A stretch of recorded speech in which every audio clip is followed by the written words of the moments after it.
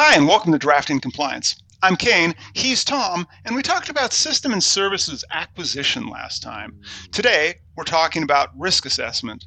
But before we get to that, we have some beers. What are we drinking today, Tom?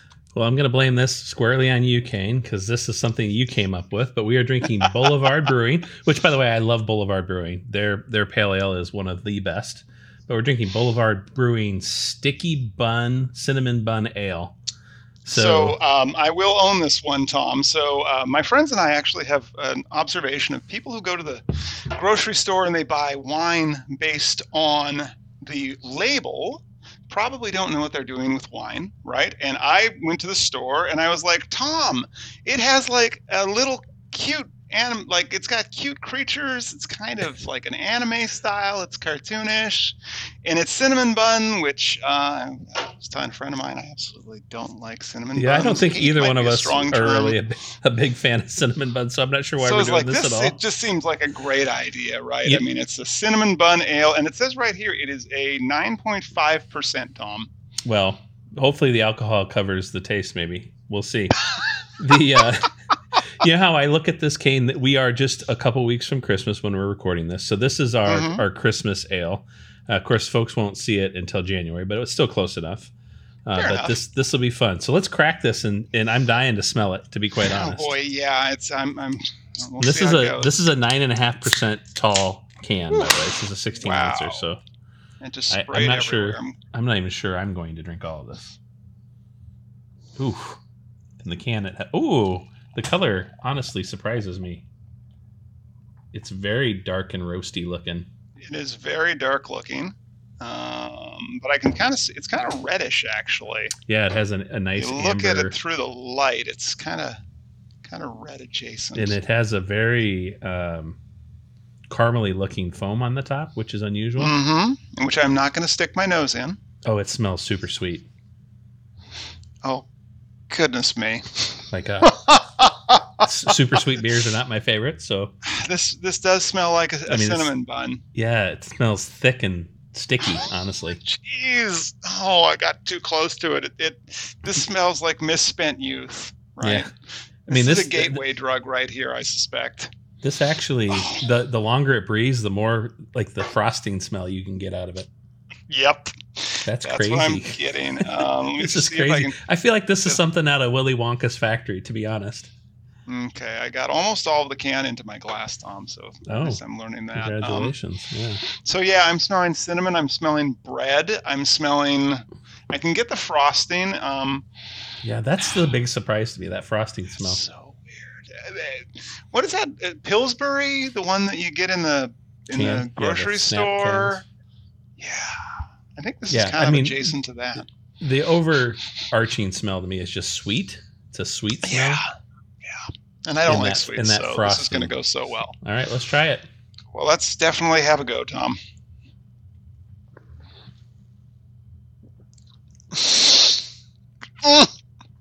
Oh, damn. Man, that's sweet. I'm going to be totally honest. It tastes like a cinnamon bun. Coats your tongue. Definitely coats your tongue. Oh, it's in my nose. It's got has a flavor profile of cinnamon bun, and that surprises frosting me. Honestly, and it's sweet. It is the cinnamon bun taste is very real. So if it wasn't for the strong alcohol underneath it, it would just taste like a liquid cinnamon bun. And honey, that's the other. It's very thick. I mean, why do we do this? Because of how sweet and sticky it is. It goes down like almost like a cough syrup for me. So. Okay, I always try a second sip.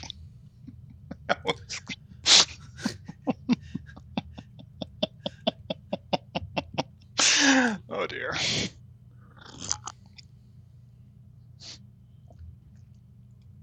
Oh. Yeah, cough syrup. Oh. Yeah, you get that kind of cough syrupy. Yeah.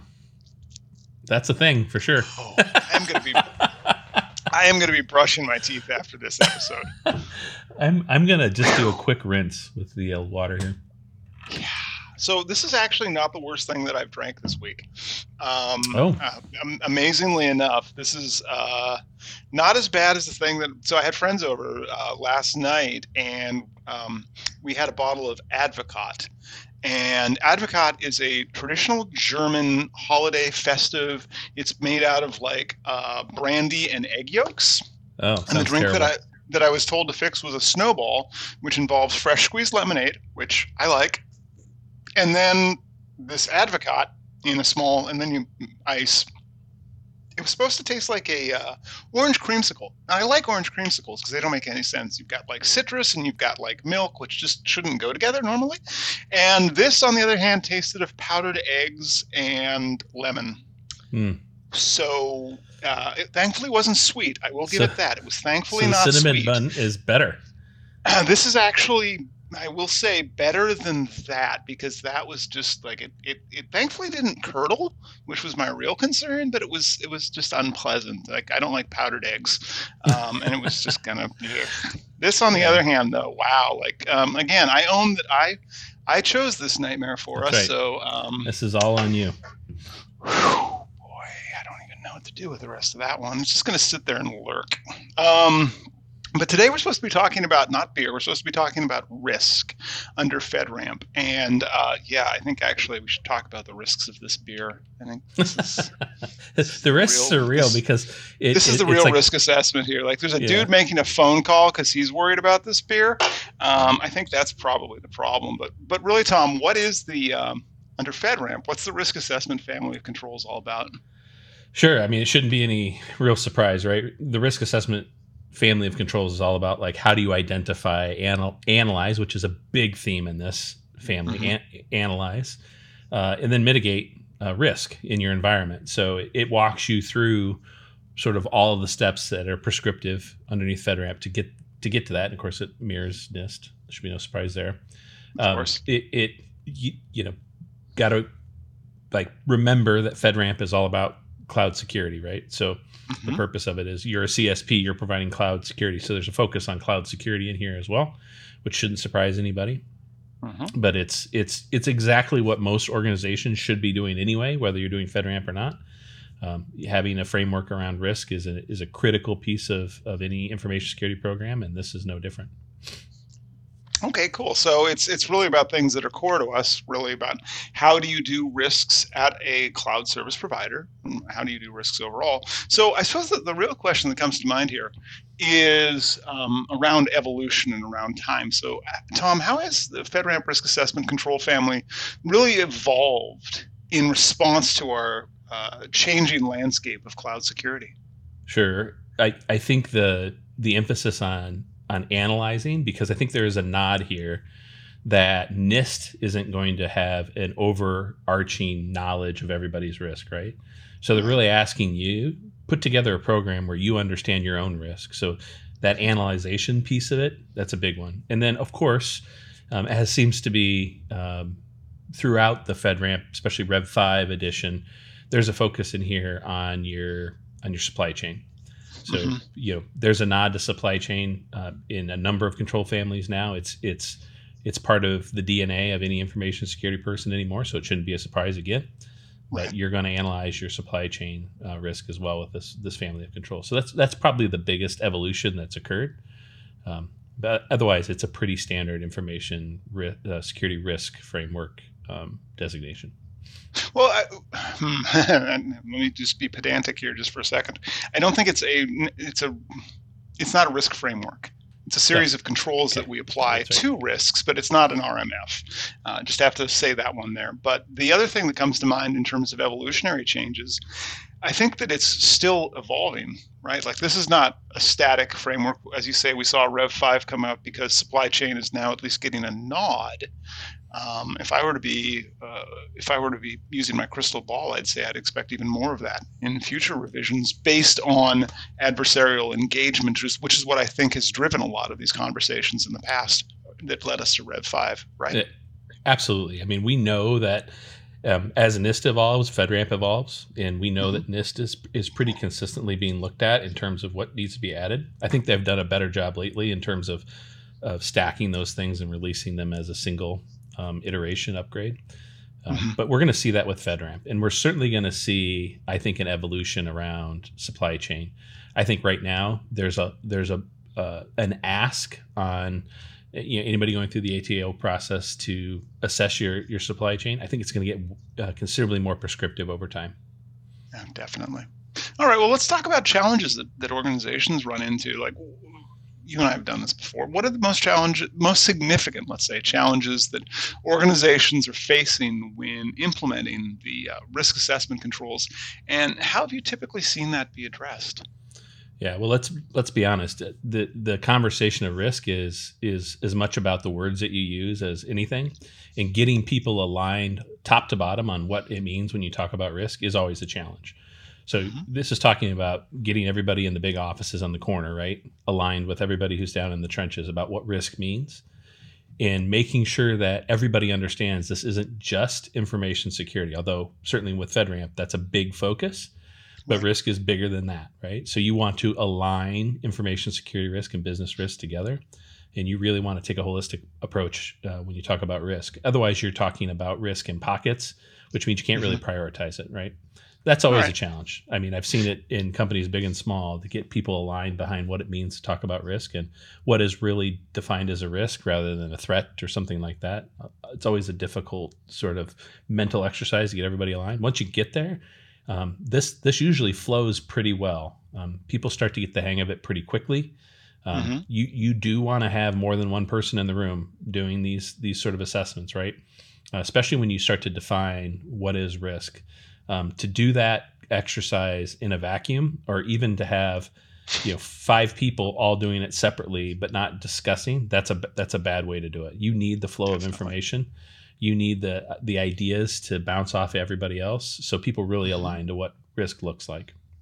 So let me just do a what if for people in the audience here. So because there's always this question of what is a risk and what defines a risk. So let's try and quick live exercise here, Tom. So let's say we have a system, and let's say the system is internet facing, and let's say it has a vulnerability, and there's evidence of an exploit being available in the wild for that system.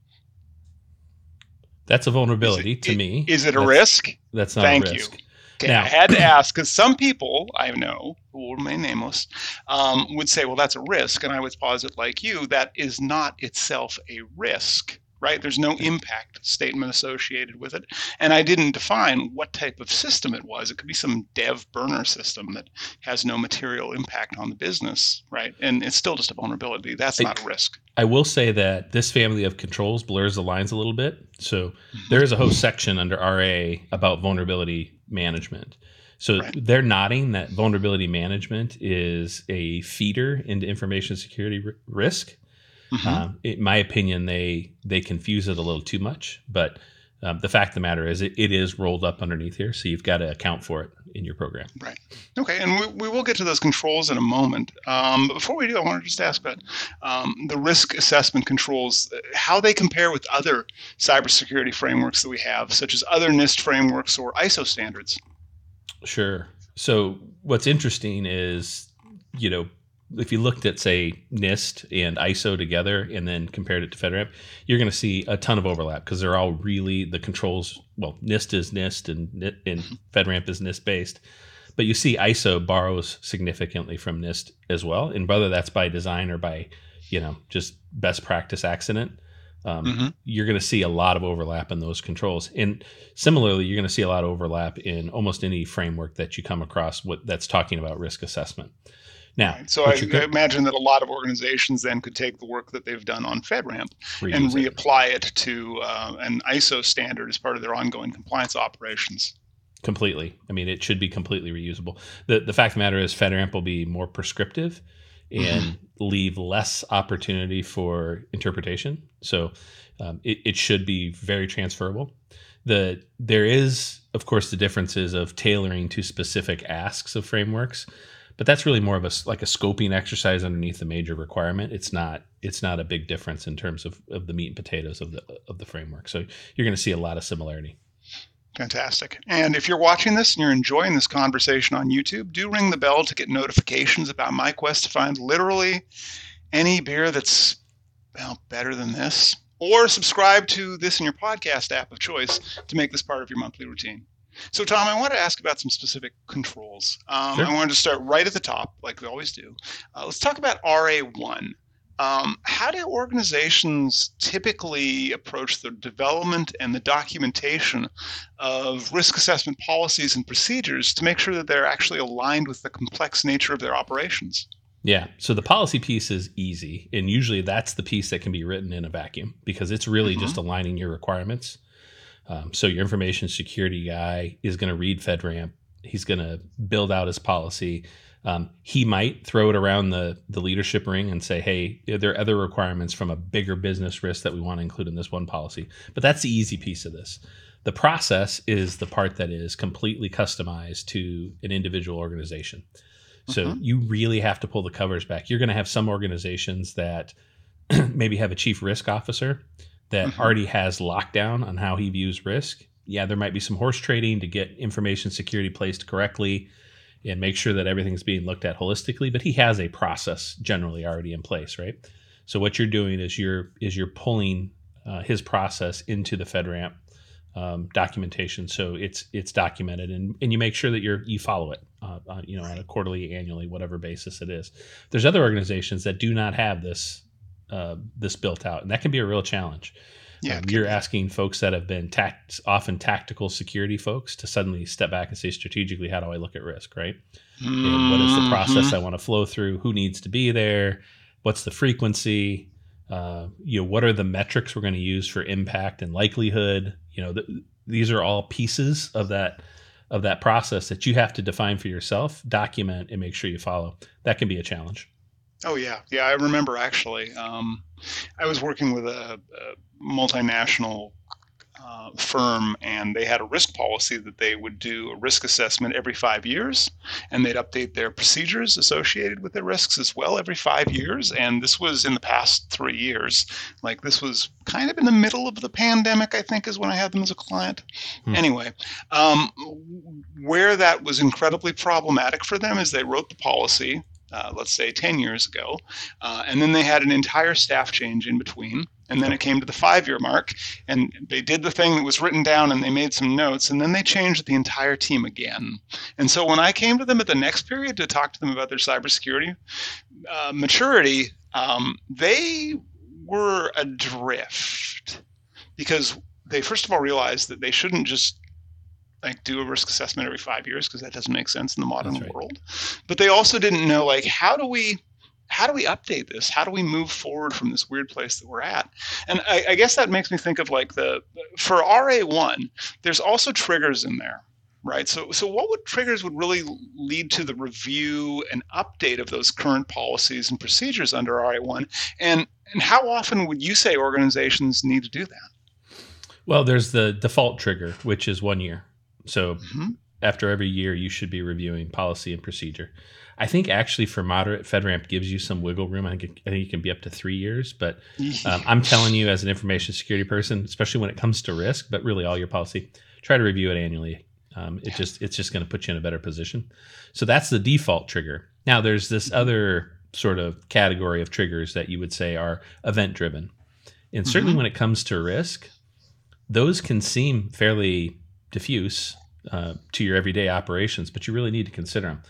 I think about you talked about an organization that had a 5-year cycle. Well, I think every organization should have assessed risk based upon macroeconomic pressures that are occurring. Really, I would say since the conflict in Ukraine, the war in Ukraine began.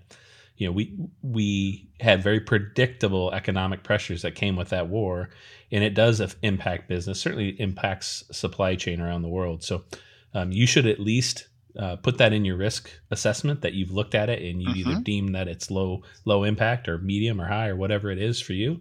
But if you're completely ignoring it, you're doing a disservice to your organization.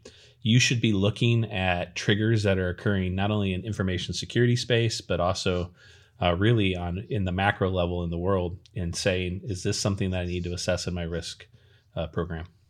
But now that, I immediately thought of ERM and ESG, enterprise risk management and environmental, what is the S and SG? Societal and is governance. That's not in FedRAMP, though, is it, Tom? No, there's no ESG in FedRAMP. Okay, that's what I thought. And ERM is also not in FedRAMP. So macroeconomic, even though I totally agree with you that yes, you should be looking at these things, that's not actually a trigger under FedRAMP, is it? Well, it's not for FedRAMP, but moderate. again, I want to go back and say that you should not have two information security risk programs in your organization. Oh, totally. 100%. I'm going to what does the FedRAMP program specifically require? Because otherwise somebody in the comments will say, actually. And we're making a best practice recommendation here, not necessarily here's what FedRAMP says. Yeah, but FedRAMP does say, sort of in a very broad way, assess your risk and analyze your risk and put in place your mitigations against risk. Now, because FedRAMP is based upon a boundary, what they're really saying is you should do it around this boundary, right? And you're right. The best practice should be don't disclude your greater business, or certainly don't have two programs that aren't intertwined and feeding each other on priority. So, yep, got it. You're right. Got it. You know, you're like the grammar police of this podcast, and I appreciate that, Kane. I do. You keep me on track, but no, you're exactly right. FedRAMP is not that detailed. Okay, fantastic. And now I'm apparently the grammar police as well as a pedant, so I'm just having a banger kind of day, and we still eventually have to talk about this. But I wanted to ask you about a couple other controls. I want to talk about RA3. So in the context of RA3, how are organizations really conducting a comprehensive risk assessment, particularly, and this is, again, FedRAMP, where they talk about identifying system threats and vulnerabilities? Yeah, this is a place where, again, they confuse, in my opinion, the word risk, threat, and vulnerability. Yep. But we have to take it holistically, right? So, you know, there's a baseline here that we have to assume is in place, and that's that you understand the inventory of your boundary, because that's what all this is going to be based upon. This is a feeder into the POAM, so every month you're going to report upon it. But you really have to do a complete assessment of everything inside your boundary, and you can't take the easy button approach to it. You know, they're going to want to make sure that you've done a comprehensive analysis of what's in the boundary. You've looked at things holistically, so you know, firmware levels, and you've done your vulnerability scans. You've thought about, you know, hey, if we're a Windows environment, are we more apt? Is a likelihood higher that we're going to be attacked than if we're, say, a Linux environment? Don't know if it is or not in your stance, but that's the level of detail they're going to want to understand. They're going to make sure that you integrate those results from, you know, all the vulnerability scanning, the threat analysis, all of that integrated into the larger risk management decision making that's happening in the organization. And then basically assess the results of all that analysis and what does it mean in terms of how you are going to proceed. Are you making changes? Are you putting in new controls? All of that needs to be documented. So it's RA3 is a holistic approach. Yeah, it's the meat and potatoes of this. You know, writing policy and procedure, and you know, some of these other those are relatively easy controls to meet. This one is the meat, and this is where you're really going to have to think about your particular boundary in particular. What does it mean to assess risk in it, and are we doing comprehensive vulnerability scanning? Cool. All right, so last question on a specific control here. Let's talk about strategies. The strategies that you use in remediation of identified vulnerabilities, which is required under RA5, and how organizations would prioritize those vulnerabilities based on the risk assessment. Yeah, so again, RA5 is all about vulnerability monitoring and scanning. So, you know, at a base level, do you have the scanning in place? Is it frequent enough? Is it in-depth enough? Is it running with privilege, which is a big piece of this? So you've got to make sure that you're not running, you know, sort of the blind assessor type vulnerability scanning. This is, hey, we're actually inside and assessing vulnerabilities as if we got inside privilege. So that's what this is all about. And then again, it all has to flow. So you have to make sure that what you find in that scanning flows right into the POAM. The POAM has to have very specific attributes associated with it, right? So when was it found? How quickly did you mitigate it? What did you do to mitigate it? All of this has to flow up. Certainly where it gets the attention of the larger risk register is when you have something that you can't easily mitigate, or you can't mitigate it in the way that you would like. So maybe you have to put some compensating controls around it for a period of time and report on it differently. That's when it hits your risk register in the bigger risk program in general. Okay, but the key emphasis point there you have is it's an internal scan with privilege, not an external scan, and then really prioritizing. Do they have evidence of usage in the wild or a proof of concept for a vulnerability as a criteria? What they have is that just like, hey, there's a vulnerability and it's priority? What they have is you need. Oh yeah, if there's a vulnerability, it's a priority. That part is period. But so it's not. So it's not that nuanced then. But what is nuanced is there is the requirement that the tool set that you use is getting frequent, capable, and I think the term is readily updated with emerging threats and vulnerabilities. So what they're nodding to is the fact that you're probably going to have a tool like we do that's scanning continuously. That tool doesn't do you any good if it's scanning continuously but not being updated continuously as well. So that's actually that has not been in the industry as easy as I just made it sound. No, it's definitely not. And there's been far too many false positives out of far too many tools that land on too many people's desks. That's right. Sucks the air out of the room when you're doing vuln management and patching. Yeesh, yuck. Speaking of sucking the air out of the room, I have been wrinkling my nose here. I think some viewers might have seen it. I can smell this now. Like I normally, when you and I do a show, I can smell the beer at the top of the show, and then I'll put it down on the table I have in front of me, and I can't smell it. It's very aromatic. It smells like a cinnamon. Yeah, it's diffuse. It's a very, it smells like a cinnamon, like if you baked them in your kitchen. And yeah. You know how what I think it smells like? It smells like a cinnamon roll that has been dipped in like a liqueur. It has that. The only way to have that, actually. Yeah, depending on the liqueur, of course. Just don't do Advocaat, I'd say. Yeah, and I do want to point out, I haven't even emptied all of my can into this glass, and this is very not typical for me to have that much beer still. Here's how much I can still fit in, right? Look at that.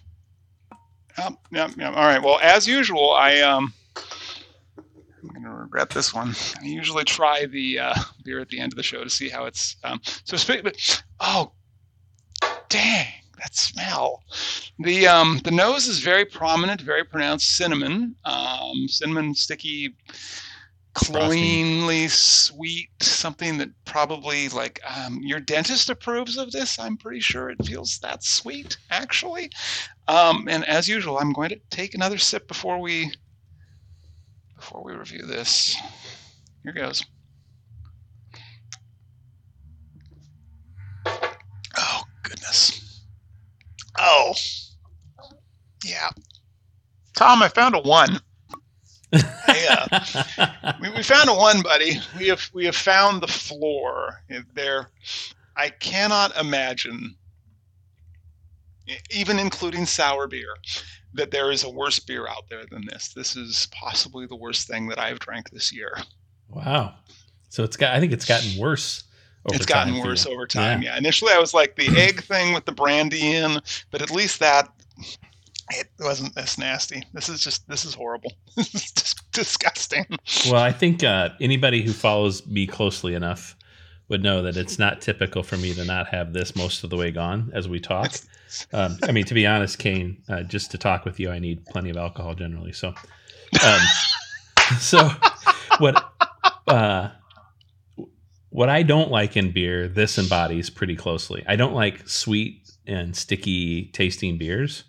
And that's all of these things. I do like ales. So this is an ale, so that should have been good. But one thing about ales is it gives you the opportunity to do creative and sometimes really poor decision making. So that's an indicator of this. I cannot get away from the idea that this is sort of like the cough syrup mom would throw down your throat when you're a kid. And so I honestly think of it as almost like a punishment to drink this. And that's not like me, because I'm really open minded when it comes to beer, and this has a really oily hang too, by the way. So I want to go back and say one thing. I'm a big fan of Boulevard Brewing in general in a bunch of their beers. This is not one of them. I'm going to meet you at the bottom. I'm going to give this a 1. So I'm kind of done drinking it. I'm not gonna savor all 9.5% alcohol in the rest of this beer. I'm going to punt on it. Yeah, we have found the worst beer of the year, I suspect, at this point, Tom. Yeah, Yikes. Merry Christmas. Yeah, wow. Again, it just do not buy based on how the cute can looks. Apparently, that is a poor choice when selecting a beer. But with that, that's all for today. If you think that you know a beer that I'd like, that Tom would like, if you know anything that is actually better than Cinnamon Bun Ale, or if you have a FedRAMP question, drop it in the comments below, and remember to like our LinkedIn and YouTube pages to hear live interviews with information security professionals. Thanks, everyone. Thank you.